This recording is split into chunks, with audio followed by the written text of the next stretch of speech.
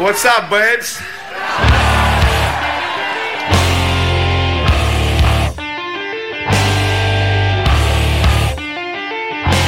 And as the puck drops, the words that DC fans have been waiting to hear since 1974, the Washington Capitals are the 2018 Stanley Cup champions.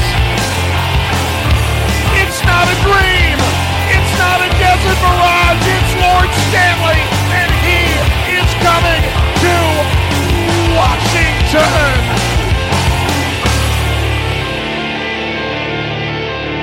Welcome back to Japers Rink Radio. I am your host, Adam Stringham, and after about a month off, we're finally back. We have both Greg Young and Sam Silber with me today to talk a little bit about the Capitals and how they are doing heading into the playoffs. How you doing, Sam?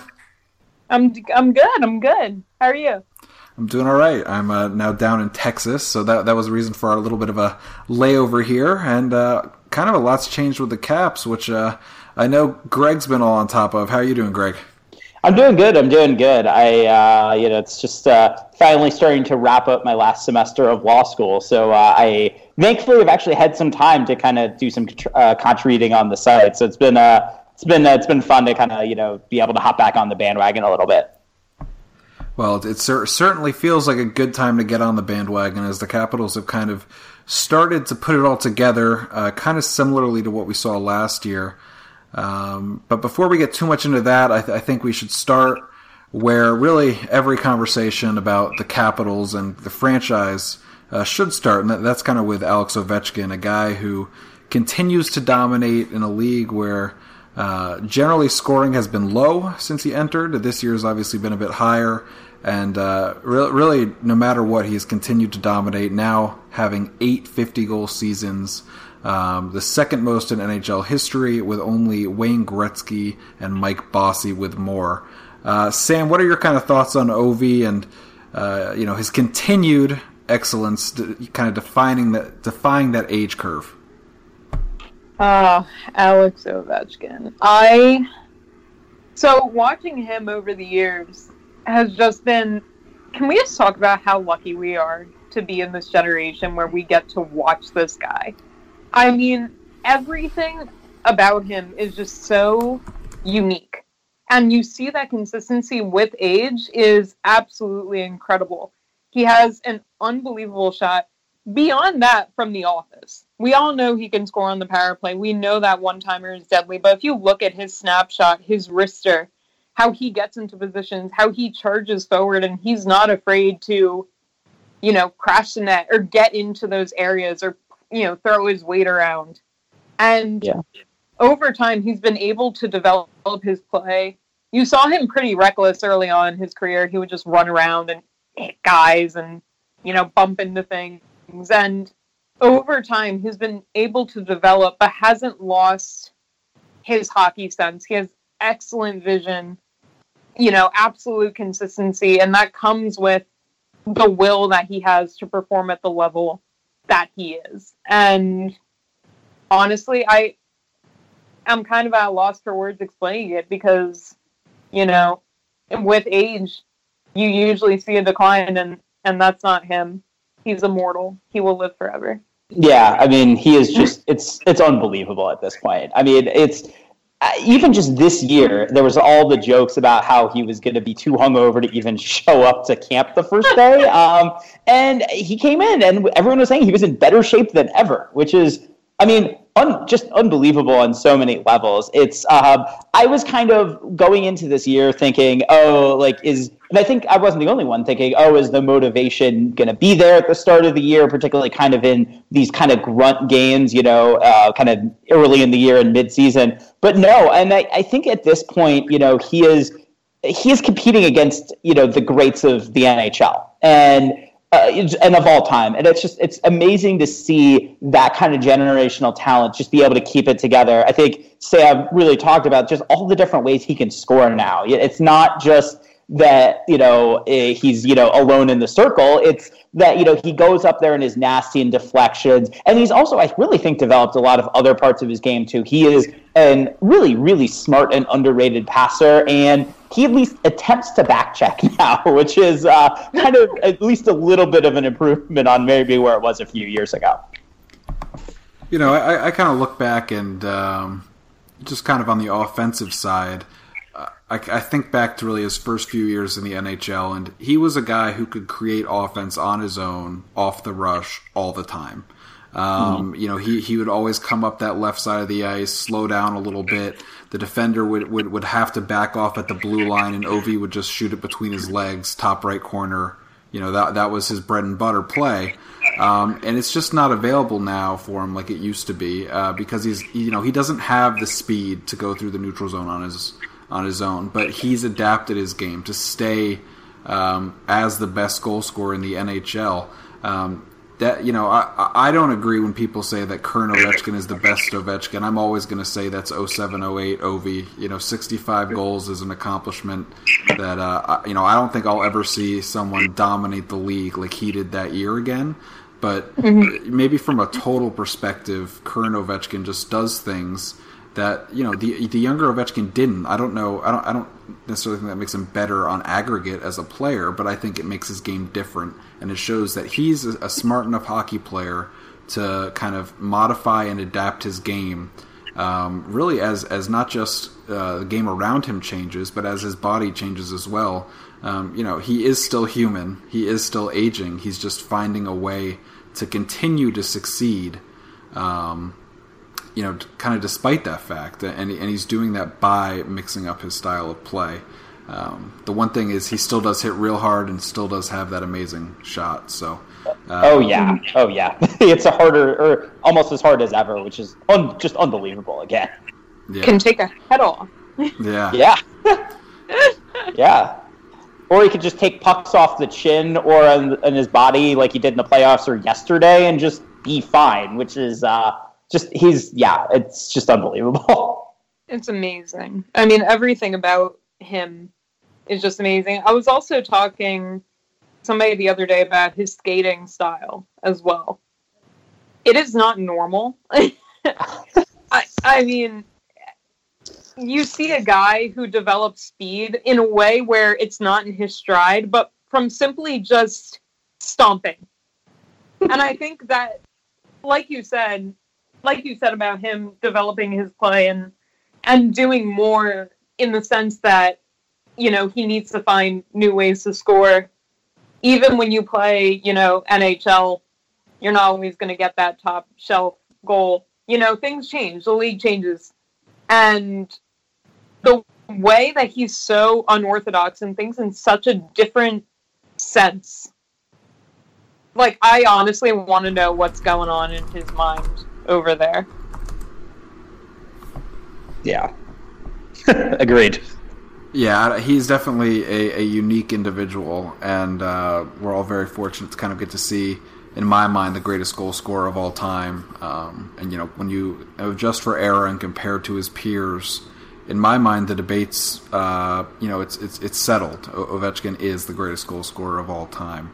And now the question is he going to be able to get a second championship after he cemented his legacy with that first one? So, Greg, what about you? What are you thinking when you think about the playoffs? Who are you hoping the Caps see? Yeah, so it's been interesting to kind of think about the Caps' potential playoff opponents, because really until the last day or so, it could have been one of 5 or 6 teams. It seems kind of unlike a couple of the other teams in the NHL, particularly the Bruins, who have been knowing they're going to play the Maple Leafs for basically 3 months now. But the Caps playoff kind of opponents have been really wide open. And so I think it's kind of an interesting thought experiment to think about who we'd really prefer playing. So I wrote about it last week for the site, and it's definitely been... in my opinion, I still think that I would prefer the Caps to play the Islanders, although I actually don't know if that's possible anymore. I don't think it is. But I think you look at the Islanders and you look at a team that maybe just doesn't match up super well with the Caps from a skill perspective and has been getting by on a lot of goaltending and Barry Trotz basically eliminating all offense entirely. And it's one thing to see that during the regular season, but I think it's something the Caps could maybe adjust to in the playoffs. So would still kind of slot them pretty highly. And then kind of going down, I think the Blue Jackets, I put them third. I actually am starting to think that that might be a bad matchup for the Capitals. They're playing really, really well right now, and just as importantly, Sergei Bobrovsky has just been on fire. I know that they were potentially concerned about not making a playoff spot, and that's something that is still a concern because the three teams, them, the Canadiens, and the Hurricanes, are all separated by a couple of points, so it's definitely feasible. But it seems likely that if they make the playoffs, they're going to be a pretty dangerous team, particularly given the just sheer amount of talent. And then the other team that I kind of talked about a little bit that I think is an interesting experiment, and I'm kind of wondering your guys' opinions on, is the Carolina Hurricanes. I know that their underlying numbers are phenomenal, and it's you kind of look at them, from a game-to-game basis, and I've actually been able to catch a decent amount of them this year, and they look really good. They have an excellent blue line, a lot of young talent up there, but at the same time, the Capitals just played them twice and look pretty good, I think, against them. So, and they also have goaltending issues that are pretty well documented. So, I maybe, if I had to re-rank them, wouldn't have put them first, but it's definitely something to think about. It's useful to think about exactly how the Caps would match up to them, particularly given there's a decent shot they could still play each other. Mm-hmm. Yeah, if I can go in on Carolina, I think what you see there that interests me so much is a completely changed culture down with the Hurricanes. I think over time, it's if they make the playoffs, I know the Habs could, with a win, if the Hurricanes lose tonight, I know that they would take that second spot from them. But Carolina, you've seen, and you can see it with the Storm Surge, you can see it with the way the guys get along with each other. They click very well. It's a group that is probably the most motivated I've seen in a long time since, they last won the Cup in 2006. And honestly, the leadership, the chemistry, you got the young guys, but honestly, in the playoffs, I don't see them making that deep of a run, especially if they play Washington. Like you said, goaltending is so important, and they struggle a little bit there, and honestly, I think that the Caps have had their number all season, and honestly, it's tough talking about the playoffs because I think the Caps, it's so hard when you see this team do what they did last season, because it kind of has this like Superman effect where you're like, they can do anything and they can face anybody because they did it before, they can do it again. And if they face Carolina in that first round, they have their number. I think the Caps have had their number for a long time through the changing culture. You have all these scoring lethal weapons throughout the lineup that can completely just rip apart Carolina's defense. So I think they have them there. I do agree, though, that Columbus terrifies me, especially. It was funny because seeing them out of playoff position even after acquiring Duchesne and all that fun stuff was kind of crazy to me, because they did acquire, quite a couple of really big pieces that would help their lineup, but they're finally starting to get it together, and a big part of that is Bobrovsky. And he's still a goaltender that the Caps, struggle against, and the Blue Jackets have seemed, at least to me, more motivated in this year's season series. So that's the playoff matchup that I'm most concerned about. And the Canadiens, I don't know. What do you guys think about the Habs? I'm curious. I think it's Carey Price, and that's about it. That might be a bit of an outdated opinion. I know the underlying numbers are better for Montreal significantly this year than they were in years past, but that's kind of a roster. I don't look at that differently than looking at the Islanders roster. It's just not overly, it just does not shock me. It doesn't, there's no, I'm not inspired to fear. There's nothing that kind of makes me go, oh man, I'm really worried about how the Caps would play in a 7-game series against these guys. I tend to agree. And I'd put Carey Price significant. I don't know why. I don't even know if the numbers back this up this year, but I'd put Vasilevsky also above Price in terms of goalie capabilities. So I don't even think he's. And maybe I think I'd have him above Rask, but when it comes to the Atlantic Division, it's just. They're much bigger fish to be worried about than Montreal. I think they would be. I'd probably rather play them than Carolina, just because of the underlying numbers. But that being said, no, I think I'd rather play Carolina because the goaltending. I just don't think the goaltending would hold up for Carolina in a 7-game series. Interesting. Well, we just kind of think about it, right? We go back and we saw Vasilevsky last year too. The Caps outplayed Tampa the whole series. Game 7 was one of the games where the Capitals were not the most dominant, but Vasilevsky just stood on his head. Stole a couple of games in that series for them, particularly in DC. Mm-hmm. Yeah. I tend to agree with you on the Habs. They have a couple players who I find interesting. I talked about in the piece, Max Domi is someone who's been pretty good this year. I was one of the people who didn't love the Domi for Galchenyuk swap, but it's hard to say it hasn't totally worked out for the Canadians because it definitely has. And Brendan Gallagher is one of those guys who's annoying.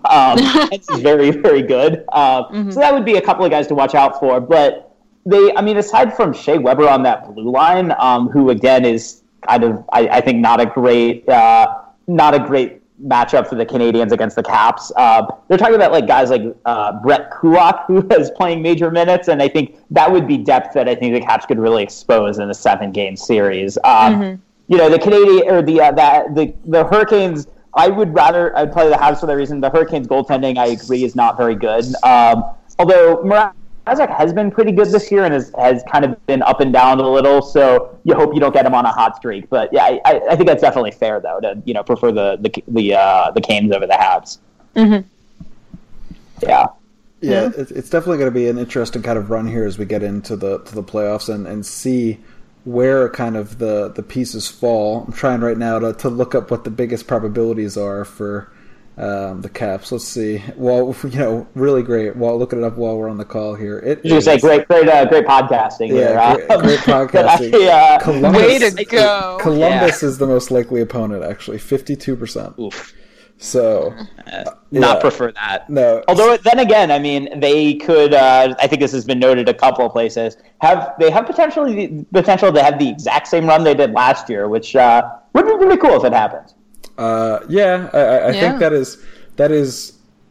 I think that would literally be the toughest possible combination of opponents. I think we could say that about last year too, except for Vegas potentially. So the Caps did not have any easy series at all.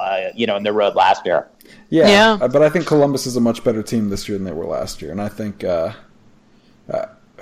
Maybe not. Maybe if I was Pittsburgh, I would rather have. I think Pittsburgh was probably better last year, but Tampa and teams in the Atlantic could have a tougher road. But for a division winner, that wouldn't exactly feel like much of a reward having to start the playoffs against Columbus. That is true. But so it's Columbus, then Carolina, Pittsburgh, Islanders, and Montreal. The Islanders and Montreal are both less than 10% probabilities. So interesting, though, that we could still play any of those 5 with only 2 games left in the year. Yeah. Columbus is, as I said, over 50%. Carolina's right around 20%, and Pittsburgh at 15%. So those are your 3 most likely. So something to keep an eye out on. Yeah, definitely. But let's kind of talk a little bit about. You guys did talk about last year's playoff run and kind of the opponents. But what about kind of how we saw the Capitals pick up their play after the trade deadline? I mean, thinking back to kind of that great run, I think about the Kempny acquisition and just kind of how the team was able to really just get into the right place, not just kind of in what we saw, but what the numbers, kind of the story that the numbers told. Obviously Kempny's not going to be a factor this time due to his unfortunate hamstring injury. But it's going to be a tough challenge. But the Capitals basically tried to replicate the Kempny acquisition at this year's trade deadline. So I'm going to start with you, Greg. What do you think the Capitals, are they as capable as flipping the switch this year as they were last year, and are we already seeing it? Yeah, I mean, I think if you look at the numbers since the trade deadline, and I know I ran this, and I think I tweeted about it a few weeks ago, they basically have kind of fought their possession metrics to like a net neutral, which is a pretty staggering accomplishment given how far they were kind of below. And you can see it in the play. I think that there's something about getting a couple of guys at the trade deadline to really kind of wake people up. I'm obviously a little disappointed with the Kempny injury because I, feel like Jensen then kind of was allowed to slot in the third pair a little more and really boost their depth kind of throughout the lineup. But you look at it, and I think Jensen is a perfectly capable replacement for Kempny because that's kind of, I guess, how it's going to work now that Juice is slotted back in the lineup. So, I think that they definitely did do a good job of flipping the switch. And also I want to really talk about Carl Hagelin, who has been pretty impressive. And I ran the numbers the other day, and he's improved pretty much everyone he's played with, including recently Kuznetsov, who I think has also looked pretty good since the deadline. And I think that he's definitely someone to kind of talk about a little bit as really adding a different element to the Caps. The Caps are not the world's fastest team these days, but getting that kind of speed and penalty kill ability I think has definitely been something that's been helpful for them. Mm-hmm. Yeah, I mean, you hit the nail on the head with what I was going to say. How well have Carl Hagelin and Nick Jensen fit into this lineup? I mean... Oh, they're awesome. Yeah, I mean, sometimes it can be so hard for guys to, kind of adjust to the systems and all that. I've never seen players adapt so quickly. Maybe Michael Kempny, especially when he was thrown in on that top pairing. And obviously, I mean, like you guys said, we're going to miss him. But Nick Jensen, I mean, absolutely amazing. What impresses me the most about Jensen, I mean, he can move the puck up ice. And yes. I mean, you've seen so many goals scored from just tipping in those point shots or getting the rebound. He's not afraid to shoot. He has great vision. He knows those areas, and he knows where to pass the puck, when to shoot it. And, he carries himself very well. Hagelin, like you said, I mean, makes everybody around him better. He has chemistry with honestly, he could play with like a tree and make the tree better. I mean, agreed. He's absolutely amazing when it comes to chemistry. Great, guy to have in the room. And versatile. I think he can be a guy who can play on the man advantage, but you see it at even strength. He's pushing toward the net, fitting in top six, third line, wherever you need him. And then on the penalty kill, he can log a lot of minutes. The guy can do many jobs. Yeah. And honestly, you see a lot going on as the playoffs approach. And I think the tone in that locker room right now is that, okay, it's go time. We need to start getting ready. And, you see some of the lines switching, all of that, but you see Vrana absolutely tearing it up in the goal scoring department. Osh is getting goals, left and right. Backstrom's starting to pick up. Like you said, Kuzi's starting to find some consistency. They're gearing up into playoff mode. Yeah. And, I think that it's tough. And I know, Adam, last time I was on, we talked about kind of this idea that a Stanley Cup hangover might be more attuned during the kind of grunt part of the year in, December and January when, the games could be a bit of a slog. A lot of the players are tired. And, I think that really since the All-Star break, they've, made a couple of key acquisitions, and we've seen a lot of guys just play with a lot more consistency. And, I think that Kuznetsov in particular is someone who I've kept an eye on, and I think the trick is with Kuznetsov, when he's engaged, he's dominant. And I think sometimes kind of finding that consistency with him is something that I know a couple of coaches now have tried to search for. But either way, it seems like right now he's really starting to kind of pick things up a little bit. Yeah, I've been pretty happy with what we've seen recently. It was nice to kind of have Kuznetsov get a couple more goals under his belt. And really kind of going back to the Hagelin acquisition, I think the nice thing is it's allowed for some more flexibility for the other forwards as well. Even the fourth line has looked good.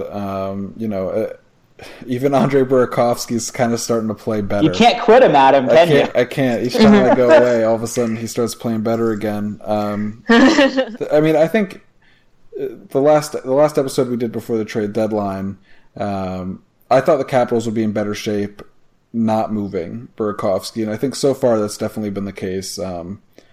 He's looked like a different player, and hopefully he can kind of keep that going. Obviously I think there are some passengers on the fourth line right now, really just one. I'm not a big Chandler Stevenson guy anymore. I'm just not overly impressed with his play, but I do have a Chandler Stevenson factoid, which is he is the lowest forward in the NHL in terms of individual shot generation. I'm aware that's not his role, but he's like second or third to last in all of the NHL, including defensemen. He's like right next to like Cronwall and stuff like that. Oh. So, it's not great. I'm aware that's also not really his game, but at the same time, you need more than that, right? I certainly hope so. Well, do you see... Can I raise you guys a question? Travis Boyd. Obviously, he's had some little bit of a cold streak. I think the other night he had his first goal in 25 games, but let me tell you, I really like him on that fourth line over Chandler. And the reason I do is because I think he's a guy who is an absolute grinder. He's aggressive. He's very smart with and without the puck. And he can kill penalties as well. And he's a very coachable player. And honestly, seeing him on that fourth line, I just think that he has the chemistry there that Chandler, while he's a great guy and he showed great steps last season, I just see more from Travis on that fourth line. I think he has the chemistry that Stevie doesn't. Yeah, I know you want your fourth liners to be able to kill penalties, but maybe I'm just sour on Stevenson, but the production's just not been there, and he's got his legs though, so maybe you do. Maybe that he is can true. get there. Yeah. But if the biggest concern right now is the fourth line, I think the Capitals are in pretty doing okay, Yeah, exactly. Yeah, I think that he's. I think it's definitely worth taking a look. I'm curious in the next couple of games. I'm hoping Reardon's going to maybe give my own personal pet project or pet player, Dmitry Yaskin, a little maybe a game or so. But it seems like I'm curious to kind of see him maybe shuffle through some different permutations of the fourth line last couple of games. Maybe see if he can find a combination that he likes. Mm-hmm. Better to experiment now than in the first round of the playoffs. That's for sure. Very true. So. You kind of talked about how they've improved since the deadline. Obviously, there's going to be a bit of a hurdle to overcome with Kempny being out. But is there anything specifically about the Capitals' style of play right now that either has you concerned about heading into the playoffs or has you feeling optimistic heading into the playoffs? And Sam, I'm going to start with you here, but I wanted to focus kind of more on like the style of play rather than potential opponents. Ooh. I noticed a pattern. I feel like you're favoring Greg here because, you give me the hard questions and say, Sam, go first. So I would just like to, whatever. No, I kid. I'm torn. It's a tough balance, One of the areas that genuinely very much concerns me right now is that power play. Mm-hmm. I am not seeing it click very well. And then beyond that, I mean, there's not much more to say about the power play. It's just not clicking. I feel like the passes aren't being perfectly executed. I feel like the same plays, other teams are kind of figuring it out. They kind of know the whole pattern of, okay, if Ovi's not open, Carlson's going to take that point shot. Yeah. Or he's going to swing it around the boards to Backstrom. And, I think that's messing with a couple things. And obviously, we need more from that second power play unit. Because when they come out there for the, later minutes of the man advantage, you need to have a backup that can make that production. You can't just rely all the time on a Backstrom or a Kuzi, because that's not the way that you win a Stanley Cup, and it's not the way that you win a game. It just isn't. And then you kind of saw it. I know we weren't going to talk about the game last night, but rough game. Last night being the Panthers game, so that or it's hard when we say today and yesterday. Yeah, so yesterday's Panthers game. Yeah, I know we weren't supposed to talk about it, but what you did see, I mean, and some of it you can chalk up to some, just crappy puck luck, but you saw these kind of fumbled pucks and turnovers, especially in the defensive zone. You've seen recently some of the guys just getting beat out, giving away these odd man breaks, they gave away a shorty last night because they just let Trocheck just fly past them. And it's just a matter of being careful and striking that balance. But when we get to the brighter side of things, that second line I really like. And the biggest reason I like it is Jakub Vrana. He's absolutely come out of his shell this year. He's a fantastic player. He's got wheels. He has the confidence and he has the work ethic to keep at it. And that just adds more depth on the wing, which makes you not really worry as much when you don't have, Ovi on the ice, or when you don't have Osh, now that he's on that top line. It just shows that, or maybe not, the line shuffled a lot yesterday, but it just shows the depth that you have. And then we were talking a little bit about Berkey. I think not being traded, I was chatting with him and he was like, no, I wasn't really focusing or didn't really care about the trade deadline. If I was here, I was here. If I wasn't, I wasn't. I honestly think it's been a huge weight off his shoulders. You see him more confident and getting more opportunities, and it seems like there's not a lot of concern or worry for him anymore. Instead, I see it as urgency in his play, that he's stepping up and kind of seeing it as, okay, I am still here. This team does believe in me. I am confident in that. I want to prove myself.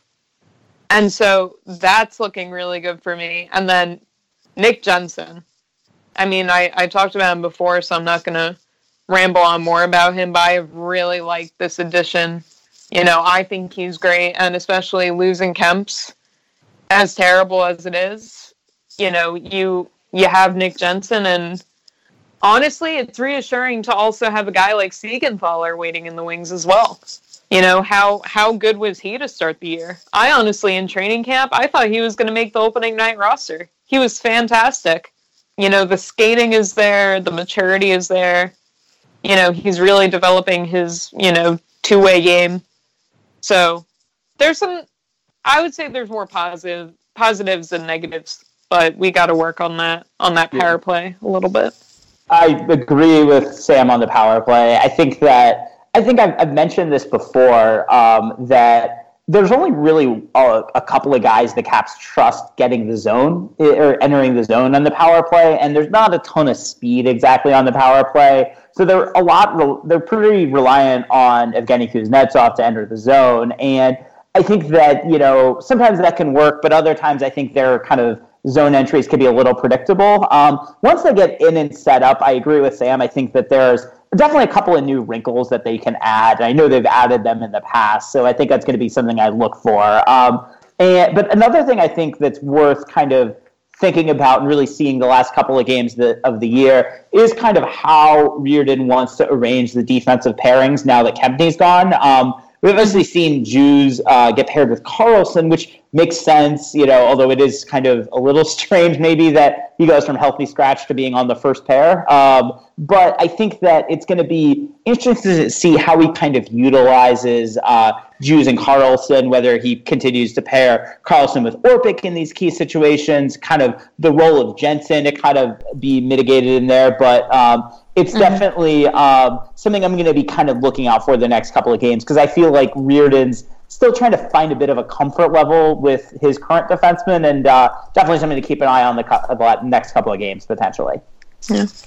I think Sam makes a great point about the power play. I mean, that's something that I just kind of consistently watched, even going back to the great Tampa game in Washington. I mean, Washington had, something like 6 power play opportunities? I mean, it was a lot. And, they were good on the power play in the playoffs last year.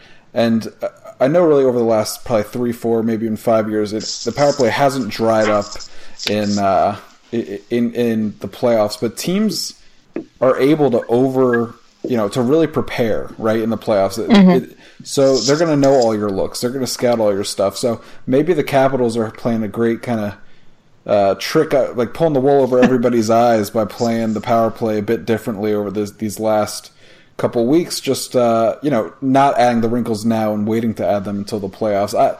Maybe I'm giving them too much credit, but I've just, even when they're in the zone, they've just, I think it's looked uninspired.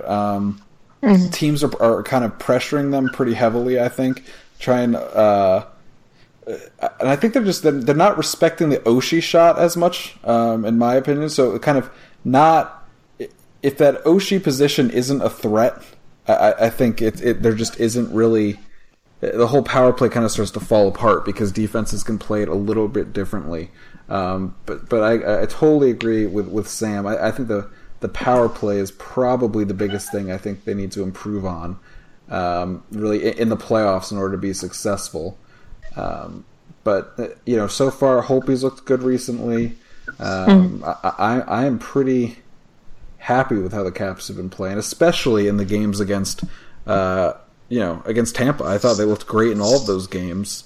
And if you're going to decide to play against the best, and that's what they've been doing. So. I think that you could tell the last week or so the games that the Caps have been up for and the games that they haven't been. Obviously, we will not mention the game against the Panthers, but a similarly kind of uninspired game against the Wild at home. Whereas the games that, against Tampa, you could tell, I mean, how many shots did they put up the last time they played them at home? I think they either almost did or did set a team record. And so I think it's that, when they're motivated, they're a sight to behold. I think it's just getting through these next couple of games, and I'm not too worried about them getting motivated to play whatever team, particularly if it's Columbus, because they kind of want to hopefully keep kind of whatever mental edge they have over them. Yeah, Columbus is just going to be would be a very tough opponent. They're good. Yeah, I do want to circle back one other point on the power play that Sam brought up. I think I really wish that we had kind of, I don't have the information in front of me, and I don't want a second time look it up while we're on the podcast, but I feel like the Capitals use their second power play unit a very, very low percentage of the amount of time they're on the ice. I mean, I feel like you see Vrana for maybe 30 seconds of power play at most. I think it's a pretty low number, and obviously Ovechkin's out there for almost the entire 2 minutes every game, or every power play rather, unless they've scored. So I think it's going to be a bit of it's going to be an interesting balancing act, because his ice time's been up this year versus last year for Ovechkin in particular. Is he going to be tired going into the playoffs? So all in all, I think we have a lot to look forward here, and as we get to kind of have a new sense heading into the playoffs, this time without it being, will it finally be the year, and rather, yeah, okay, we could do it again. So it's kind of a whole different way, both as fans and I imagine for the players as well, to kind of enter the playoffs.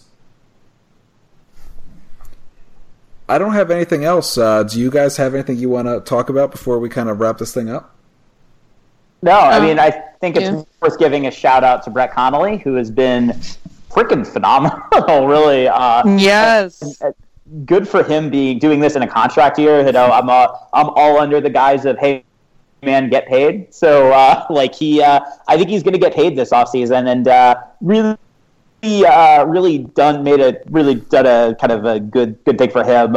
Really kind of refined his finishing ability, I think, in a lot of ways. And I think, you know, whatever team that gets him next probably won't be the Capitals, I would imagine. But I think they're getting a really good player, and I think a player's really kind of developed in his time over Washington. So I definitely think he's worth kind of shouting out too. Yeah, I mean, can I just want to express my love for Travis Boyd one more time. I know that he I know that he hasn't been in the lineup recently. But no, I mean, besides Travis Boyd, I think something I did want to mention, going back to that power play. Yeah. I noticed that against the Panthers, they started to cycle things up. And you saw Ovechkin move from the left side to the right. The rotation with Karlsson? Yeah, and I was really interested by that. But what I also want to see that I think would be really good, because I believe on that second power play, it's Orlov who comes out to replace Karlsson. Yep. I think Niskanen should get some power play minutes. He has a bomb from the point, Matt Niskanen. He has an incredible shot. He sees the ice very well. I think he's very disciplined. And honestly, I mean, so people can say what they want about Niski. I know he's had his share of problems. You know, that Orlov-Niski pairing. It's been a disaster. Yeah, I'm not crazy about it. I'm going to avoid the words that are bad for podcasts, but it has not been good. But yeah, you'd give him the minutes. You'd give him more minutes on the power play. Oh, absolutely. I think that I would give him that time with Ovechkin at the tail end, and I want to see, like you said, I want to see more of that power play too. And I think the way to improve that is to just have, I think Brett Connolly also, I want more of him. I want more of Brett the Threat. You know, there's just a lot that can be done with this power play. I know we just talked about it, and I just want to rant before I go home and scream in my room about it. I want to see more out of this man advantage. And I think if they do that, it's going to be a fun postseason to watch for sure. You know, and yeah, I was trying to be nice and talk about, you know, I only want to talk about the power play. You kind of talk about everybody struggling if you talk about the power play, but you know, if Niskanen's going to come up, I mean, you kind of make a great. He's just, we'll see. I mean, I really personally, I'm starting to think Matt Niskanen's having like a Brooks Orpik type season. Not obviously, and Orpik's having a good season, but Niskanen is just really, I mean, it's painful to watch him right now for me. You know, he's fallen so far so fast. You know, when the Shattenkirk deal happened, I think I probably would have placed Niskanen as the Capitals' top defenseman. I think I would have gone Niskanen, Karlsson, Shattenkirk, or in that something like that for those three guys. And you know, Niskanen now is, you know, if the Capitals want to get out from under that contract, they might have to bundle something with it after this season. So it's just crazy to me how the mighty have fallen. But who knows? I mean, the playoffs are around the corner. Things can change. Players can play better, and hopefully Niskanen will be one of those guys. Maybe getting some points on the power play would help him out. They do have 2 days to kind of experiment, and you know, I'm not sure how well having a left-handed shot like Orlov on the power play for the second unit has worked out so far. Although Orlov is a zone entry threat from the back end. Yeah, I mean, honestly, that second unit has been such a disaster that I think that I'm in favor of it. I also in favor of giving Niskanen a shot on it. I think sometimes when you have a player in a funk too, maybe you need something kind of new to shake him out of it. And so we'll. I think it'll be interesting to see kind of what they choose to do. I definitely agree with Sam on Niskanen's shot. There was, I think last postseason, he had just this bomb against Murray in one of the games. Just beat him, even though Murray got his glove on it. He just completely rocketed it by him. So I think it's definitely worth a shot. Niskanen definitely isn't going to be a guy who's going to give up a ton of shorthanded goals. So, I think it definitely experiment under the guise that it's not working now, so you might as well try something new. The Niskanen. Oh, yeah. One of us. Is it just for the puns? Is that like the reason we're gonna give Matt Niskanen more ice time? I don't know. Hey, that's a very rational way to make decisions. Yeah, I will hear no objection to the contrary. How do you think the Penguins won back-to-back cups? Do you think they did it without puns? I didn't think so. I was trying to think of what puns they probably had in those 2-year runs, and I'm not sure I can remember any of the big ones. I mean, they did have that. Well, I guess it's not a pun, but I did love the HBK line. I always thought that's not a pun. That's just it's just a game. But I liked it. I thought it was cool. Yeah. Well, I didn't like it when they torched the Caps. That was pretty rough. But so I do think the Caps need to, at minimum before the postseason, we got to come up with some new line names for them. I know at one point we had the TKO line, so we got to figure out some kind of combination to bring that back, and I think that'll, if there's any kind of loose ends to tie up, that's clearly the top priority. What would you call Ovechkin, Backstrom, Oboe? Mm-hmm. Ooh, I like that Oboe line. Why wouldn't you go bot? That's boring. I like it. Or boo. You could do boo, but then that messes up the line. Yeah. Yeah. And also, who boos the best team in hockey? Insane. Yeah, totally fair. All right, so there is one last thing. Sam had a great post on Japers Rink kind of over the last little bit here about her journey to become a kind of a hockey writer. Sam, is there anything you want to say about your piece, or just give it a general plug? Totally up to you. Do I want to plug it? Well, I mean, yeah, of course. I mean, I would hope you'd try to get more people to read your piece. It was good. Thank you. No, I appreciate that. I hate bragging about myself, but no, I think, first of all, huge shout out to my favorite blog, Japers, for even letting me run this piece, because it had come out of a conversation, that was kind of dismissive, and somebody kind of tried to compare and was like, oh, if I did what you did, I would just blow you out of the water. And I lost it for a minute. And first of all, shout out for them,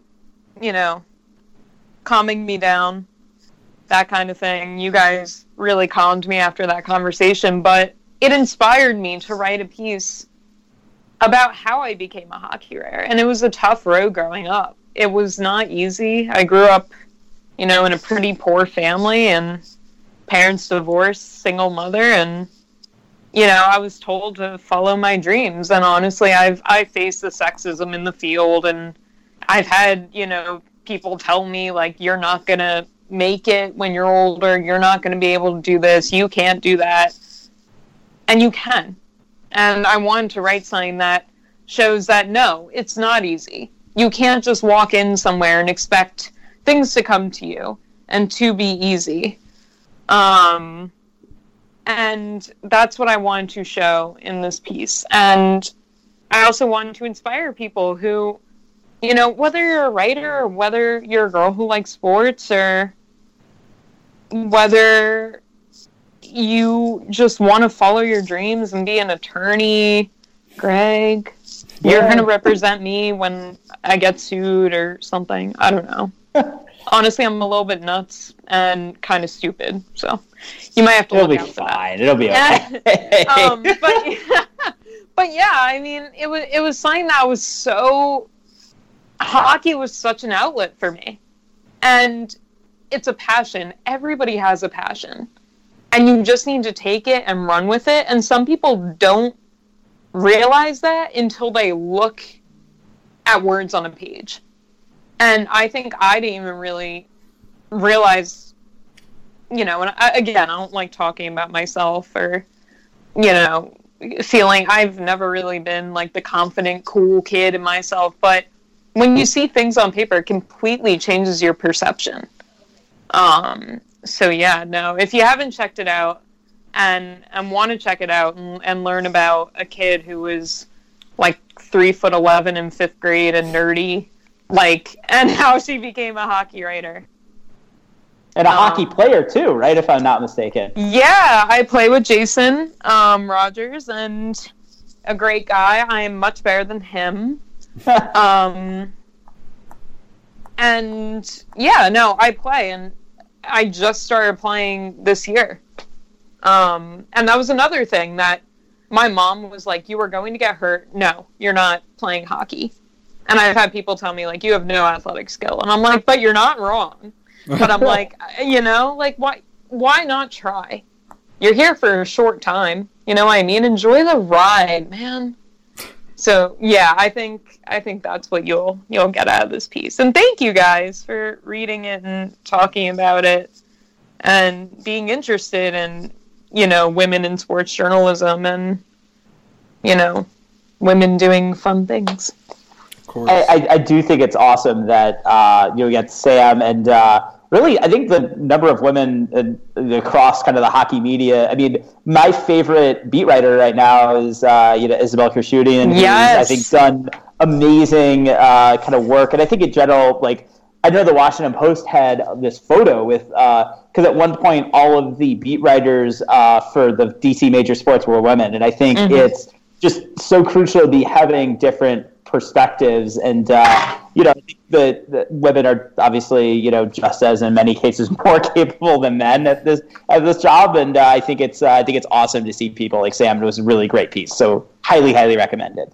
Yeah, thank you. Definitely. And really, on behalf of, I think that's a great note to wrap up on. So on behalf of myself, Greg Young, and Sam Silber, thank you for listening to this episode of Japers Rink Radio. We hope to have a firm playoff preview for you guys once the Capitals' opposition is set.